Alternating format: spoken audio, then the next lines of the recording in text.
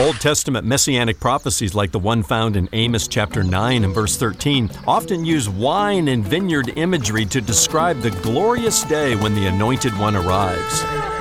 They link to the miracle Jesus performed at a wedding in Cana of Galilee, where, like a messianic winemaker, he turned water into wine. The wedding miracle was much more than just another event on Jesus' social calendar. It fulfilled messianic prophecies, announced that the kingdom of God had arrived, and was a foreshadowing of things to come. Jesus never did anything without intention and purpose. He came to this earth from heaven to do His Father's will by going to the cross and paying the price for our redemption. I'm Ron Jones. Something Good starts right now.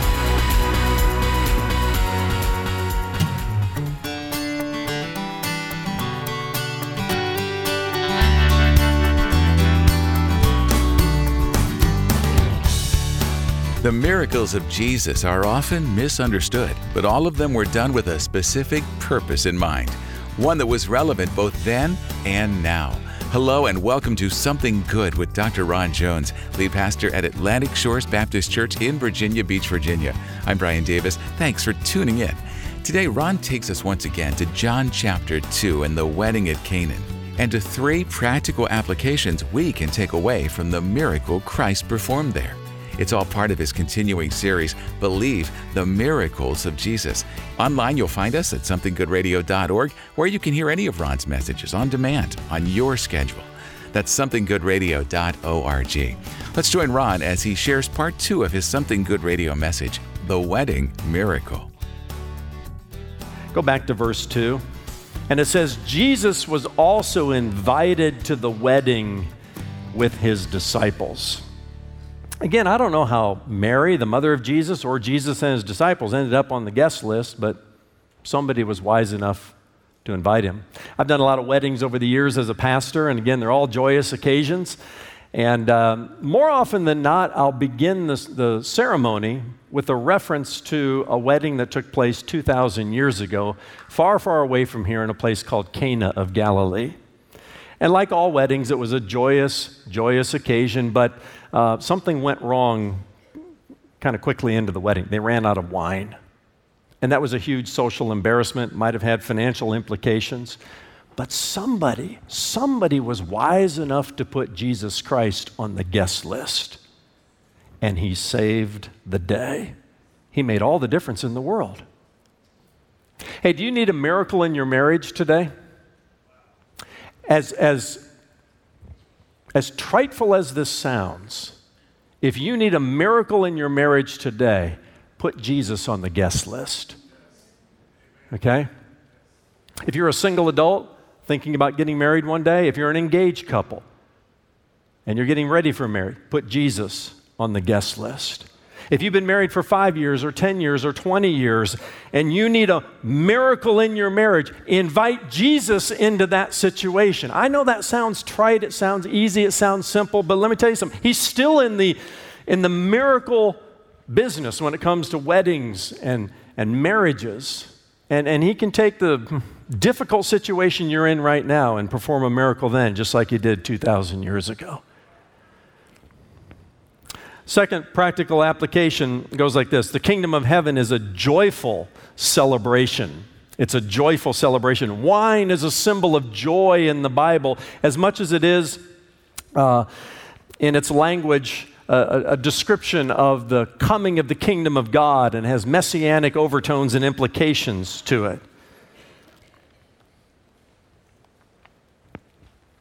Jesus said in Luke chapter 22 and verse 18, "For I tell you that from now on, I will not drink of the fruit of the vine until the kingdom of God comes." He said that to his disciples on the night before he was crucified.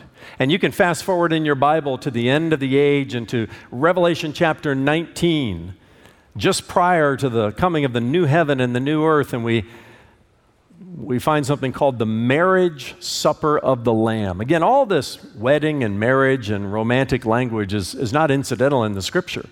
It's woven into the prophetic timetable. And even at the end of the age, we have a a wedding celebration, the marriage supper of the Lamb, a joyful, joyful celebration in heaven. Are you a joyful Christian? You know, if we had time, we could establish the fact that joy is a gift from God, that joy is a fruit of the Holy Spirit, Galatians chapter 5. That joy is a choice. James chapter 1 tells us, consider it all joy, my brethren, when you fall into various trials. So I don't care what you're going through today. Choose joy. That joy is also, according to C.S. Lewis, the serious business of heaven. Did you know that? I love that phrase. Lewis wrote an autobiography about his personal conversion from atheism to theism and to faith in Jesus Christ. And he said he was surprised by joy, because joy is the serious business of heaven. No more serious than when somebody comes to faith in Jesus Christ. Remember the story that Jesus told about a shepherd that had 100 sheep, and one of them strayed away? And that shepherd left the 99, went after the one stray sheep, scooped him up, brought him back to the fold. Shepherd said, "Rejoice with me, I have found my lost sheep." And then Jesus turned to that crowd and he says, "Just so I tell you, there will be more joy in heaven over one sinner who repents than over 99 righteous persons who need no repentance." Joy is the serious business of heaven. Every time somebody comes to faith in Jesus Christ, there's a party in heaven, not unlike a wedding reception party, full of all kinds of joy and celebration. Are you a joy-filled Christian, or are you walking around like you look like you've been baptized in lemon juice? I mean, come on now. Are you a good advertisement for the kingdom of God or a bad one? You know, walking around just looking like Eeyore all the time, carrying the burdens of this life. And I'm not minimizing the hard times that you're going through, but come on now. The kingdom of heaven is a joyful celebration. And God is preparing us for that in heaven. There are no tears in heaven. Let's make sure we're a good advertisement as the body of Christ, a good advertisement for the body of Christ, rising above those circumstances, considering it all joy, even when you're going through various trials and difficulty. This wedding miracle reminds us that the kingdom of heaven is at hand, and it's a joyful celebration. Number 3, it also reminds us that God is up to something new in your life. Why do I say that? Well, it seems from a reading of this story and understanding some of the background that Jesus is about the business of sort of ushering in a new order of things, I might say. And we see this in verse 6, kind of a subtle implication to this. It says, "Now there were 6 stone water jars there for the Jewish rites of purification, each holding 20 or 30 gallons." That's more than just a detail in the story that's just sort of cast aside. These 6 stone water jars, they were stone jars, not pottery jars, because they were used in the Jewish rites of purification and in their worship practices. And a pottery jar, you would have little strains of mud and other things that would make it not pure. So these were water jars, and they were huge, 20 to 30 gallons each, and there were 6 of them. But in a very not so subtle way, John includes this detail as if to say, Jesus is walking into a world that is all about the old covenant. The old covenant. There wasn't any more points of tension than Jesus had with those prickly Pharisees than when he was trying to move them from the old covenant to something new. Do you remember on the night before he was crucified, Jesus met with his disciples and had a Passover meal. And they broke the bread and ate the bread together. Then he passed around the cup and he says, "This cup is, and the wine in it is representative of my blood, the blood of a new covenant." God is up to something new. He's up to something new. One time when Jesus was talking to those prickly Pharisees, he said to them in Luke chapter 5, and no one puts new wine into old wineskins. It was his way of looking at them saying, you're old wineskins. You're old covenant guys.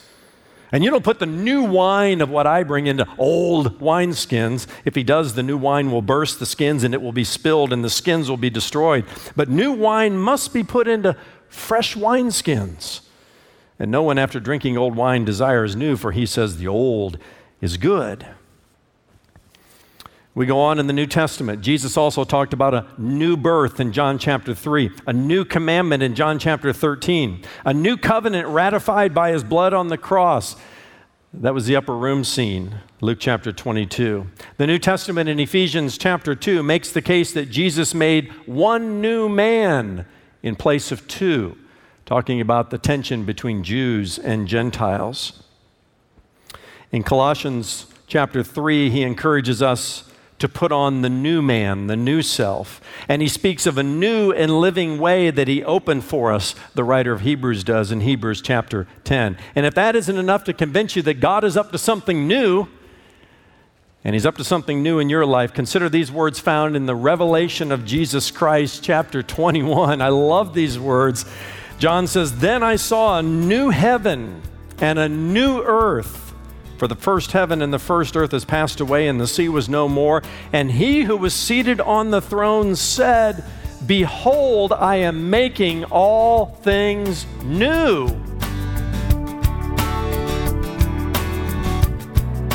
Dr. Ron Jones will be right back with the second half of today's message, The Wedding Miracle.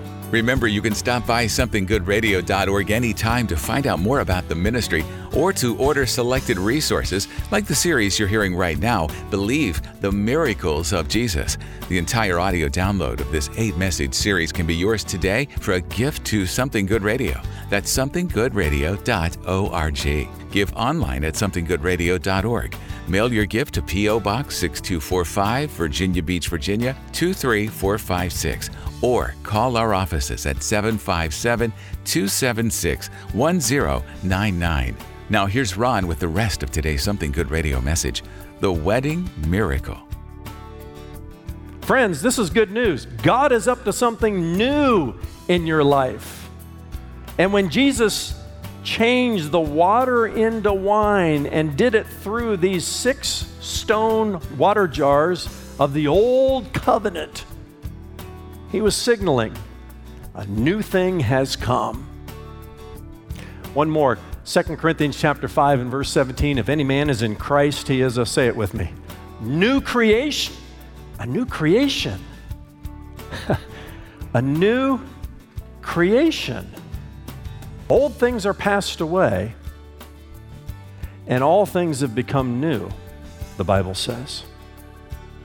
So let me tell you something about what happened to you when you came to faith in Jesus Christ. This isn't behavioral psychology, where we trim around the edges of your life and end up with a new and improved and better and cleaner and happier and healthier you. Oh no, the old you is a train wreck. The old you is like a totaled vehicle. When the insurance company says there's nothing we can do, it's totaled. You need to get a brand new car. The old you is depraved. It's as the writer of Scripture says that we are sinners in need of a Savior, that all have sinned and fallen short of the glory of God, that we are spiritually zeros, so to speak, and that something new needs to be made of us.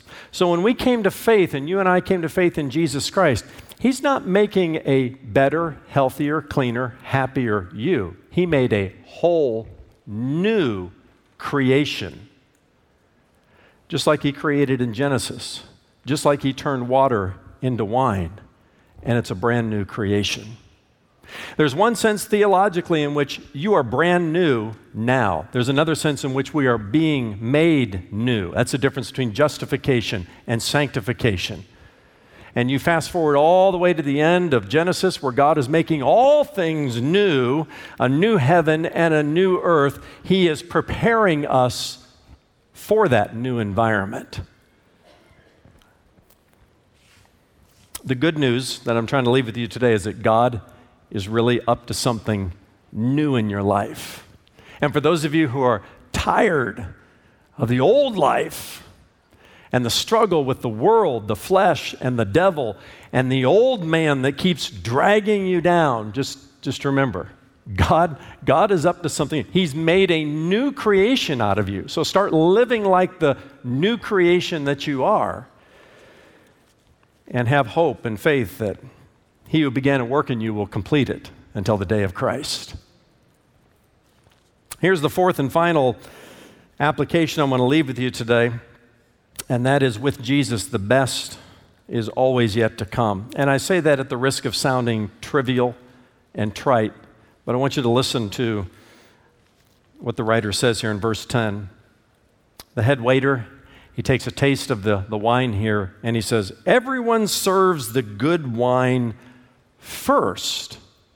And that's true. In a social engagement, you serve the best wine, the good wine first, and then, the Mad Dog 2020, right? Some of you laugh too much like you know what I'm talking about there. Everyone serves the good wine first, but Jesus isn't everyone. He serves the best wine last, because He's ushering in a new order of things. And later He says things like this to His disciples: the first shall be last, and the last shall be first. And the reason is because Jesus always waits for the best to be last. The best is yet to come. He doesn't serve the best wine first. The best is yet to come. He serves the best wine last. Now, what does this have to do with us today? Some of you are at a place in your life where you're saying to yourself, is this as good as it gets in this life? Because if it is, life isn't worth living. And you're in a point of crisis in your life.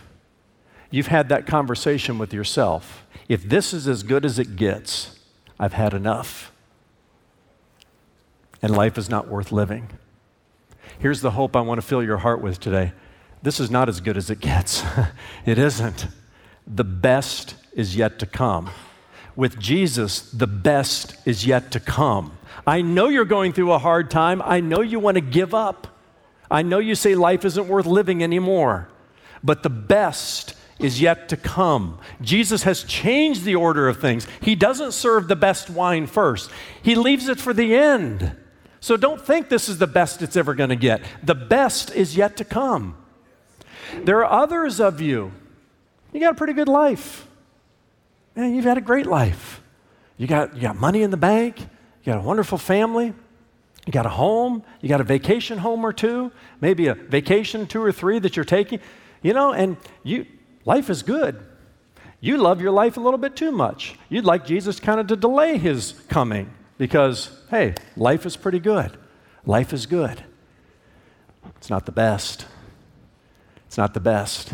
Don't set your affection on things on this earth. Set your affection on things above, because the best is yet to come. Don't be deceived by the things in this life, the good things in this life, as if to settle in and become too comfortable in this life and to say, Jesus, don't come today. I'm having too much fun enjoying my life. Because Jesus came to reverse the order of things. He says, he who saves his life will lose it.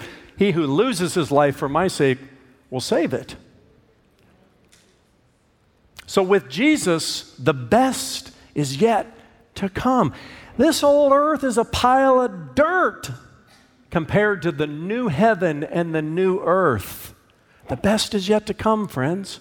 Don't lose despair, but don't get so comfortable in this world that your heart doesn't lift toward the best that is yet to come, the new heaven and the new earth.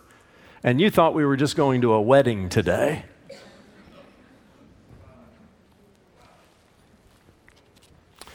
John chapter 2, verse 11, John concludes, this, the first of his signs Jesus did at Cana in Galilee, and manifested his glory. And his disciples believed in him. Do you believe in Jesus? If you don't, today's the day to put your faith and trust in him. Today's the day of salvation.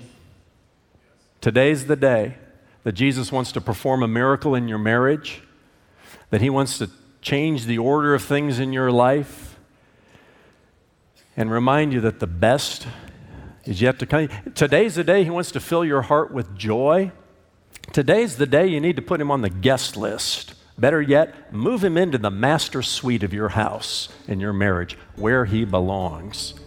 And that's the place from which He performs miracles. He's up to something new. The best is yet to come. Why wouldn't you believe in Him? John gave us this miracle to make us go, wow, eye-popping, jaw-dropping, wonder and awe. Who is this Jesus? He's the Messiah. He's the promised one. He's the one in whom you put your faith and trust. And He's the only one that's worthy of it.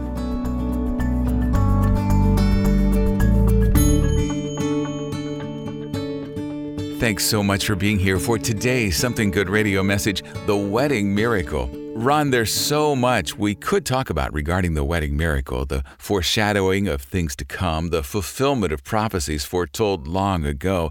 You covered some of that during the past few days, but let's switch gears a little bit and ask the question everyone wants answered once and for all. No pressure, Ron.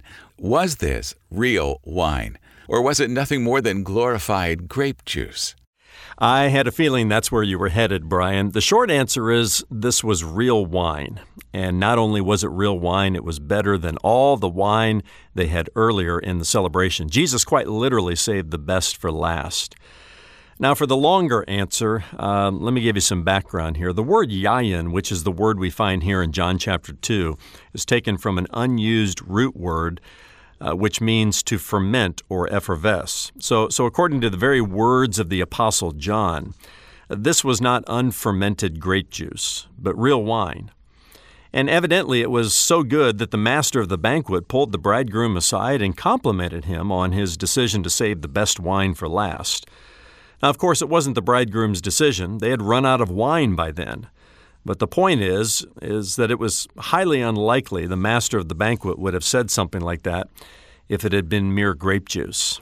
So I think it's important for us to remember that long before the wedding in Cana of Galilee, as well as many years after the event, we see clear references made to fermented wine in the Bible. The Apostle Paul would have no need, for example, to write the words, "Be not drunk with wine," which he did in Ephesians chapter 5, if the wine of the day was non-alcoholic. And we see time and again in the Old Testament references to wine and drunkenness. So we're dealing with the real thing here. Now, I don't want anyone to misunderstand me. By answering this particular question, I'm not advocating drinking, nor am I advocating abstinence. That's an entirely different conversation. And each person has to decide for himself or herself what is wise or unwise in terms of personal choices and the circumstances in which those choices are made. All I'm doing here is saying that according to my understanding of Scripture, what we are dealing with here at the wedding in Cana of Galilee is real wine. And I think in order to interpret the miracle as best as we can and learn the most from it, we have to get to the truth about every aspect of it. And that includes accurately answering the question, was this real wine? And the answer is yes. That's Dr. Ron Jones talking about Christ's first miracle, turning water into wine at the wedding of Canaan. Ron, we're about out of time, but before we sign off, what could you tell us about where we're headed on tomorrow's broadcast? Yes, well, Brian, tomorrow we move ahead to the second of Jesus' miracles recorded by the Apostle John. Now, I know that most of us, me and you, as well as many of our listeners, we've all faced a crisis or two or maybe 10 during our lifetimes. And this next miracle is one in which a father was facing a crisis. This man's son was at the point of death, and he needed a miracle. So tomorrow we're going to look at the 3 things this man did, and we're going to use it as a template for our own lives during times of crisis. So if you're facing a tough challenge today, or if you know someone who is, let me encourage you to be with us tomorrow for my message, The Long Distance Miracle, which offers some great practical advice about how you can handle that crisis God's way. That's tomorrow as Ron continues the series, Believe, the Miracles of Jesus. Join us then for Something Good. For Ron and the entire team here at Something Good Radio, I'm Brian Davis. Thanks for listening.